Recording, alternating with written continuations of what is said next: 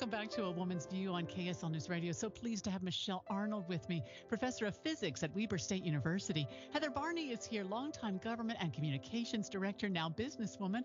And Kimberly Gardner is my guest with 33 years of experience teaching in both elementary and middle schools. Michelle, what do you think when you heard that Oprah approached Senator Romney to run to defeat President Trump in his race? What do you think about that? Well, I agree with Heather that a unifier would be fabulous for this country. We really, really need that. I don't think we need any more popular candidates. That's my take on it. I'm a fan of Romney. I think he's a Republican with integrity, but I would be more for, how to phrase this? I think we've got to a time where popularity has become replacement with expertise to do stuff. Yes, I hear you. And our governor replaced the entire higher education board, the group that oversees all the universities, which is fine. Not a single individual on that board has any experience of education of any kind. No teaching kindergarten, no teaching junior high, no teaching college, no teaching anything. And this is the group of individuals that has been chosen as the experts to decide what to do with higher education. And we do that in everything. Our politicians don't necessarily have to have any experience in politics or running cities or... Why don't we value experience? I mean, is medicine the only area where we don't want our heart surgeon to be a rookie? I don't understand that. We don't pick the popular guy to work on our heart. Yeah. What is this lack of respect for experience?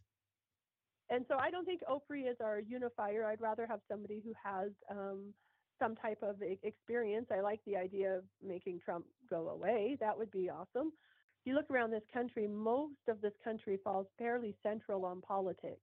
Maybe a little left, maybe a little right, but for the majority of this country, people are central, and that's not what you feel when you read the news and when you look at our candidates and stuff. We see very polarizing views, and I don't think that's representative of our people. Kim, what do you think? Well, when that came out with Oprah and Romney, I think she had made a statement that, politics or being the world leader of a country was not in her DNA.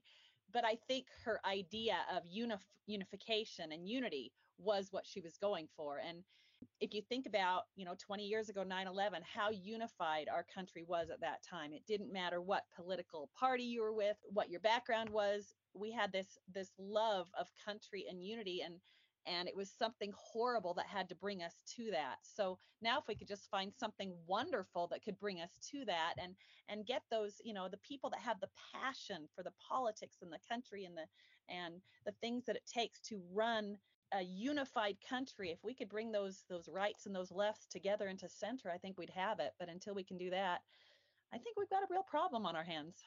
I want to ask you about one more topic before the time is gone, and I've only left you about a minute or so per person to comment on this, but we're all just obsessed with AI recently, and understandably so, because not only can we use it for individual things, but we're worried about it and its effect. I mean, some people have been talking about these doomsday scenarios that are possible, but what I want to ask about today is this interesting thought that AI will completely change what it means to have a job, and that it's possible we'll get to a place where we have automatic incomes because AI is so productive that we don't need to work, but we still have profits.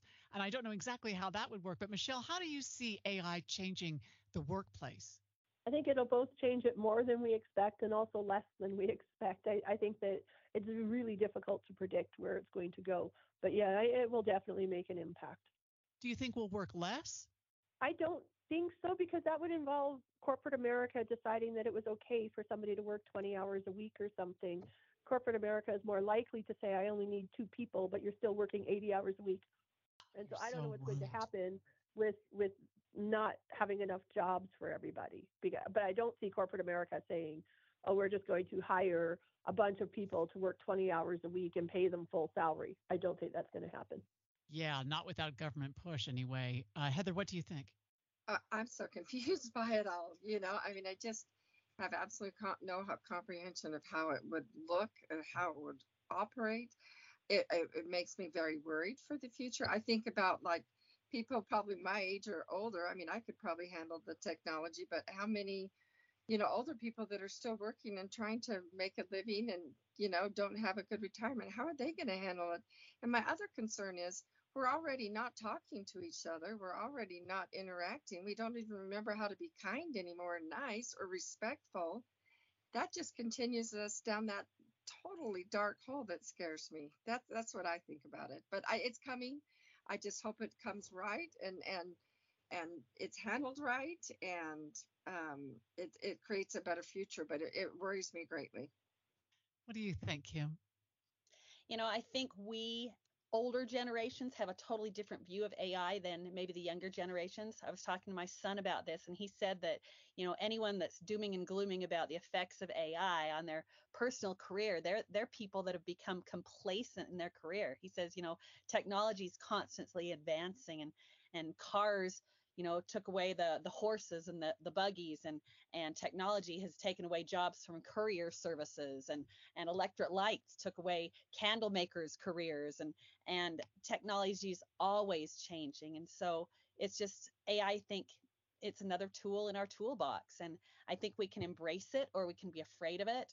As a teacher, I personally think that, the relationships that I have with my students certainly cannot be taken over by AI, but I think there's a lot of things that could be beneficial with AI. So I just think we need to look at a different perspective and say, well, what can it do for us instead of how can it hurt us? Yeah. So, I just hope that we don't forget how to think, because we let it do all the thinking for us. I need a speech, it writes it for me. I need to have a solution to this problem, it gives me the solution. I fear that, thinking is a muscle. If you don't use it, it atrophies. So I want us to keep thinking. I see that every day in my students. Oh, I bet you do. Totally agree with you, Amanda. Ladies, the time is gone. How did that happen? We just started talking, didn't we? I just love fun.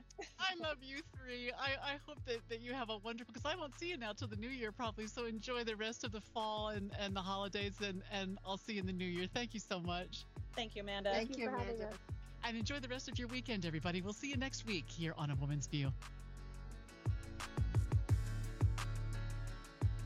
If you enjoy Amanda Dickson, join us back here each weekday for news and stories important to our community. Amanda hosts Utah's Morning News from 5 to 9 on KSL News Radio.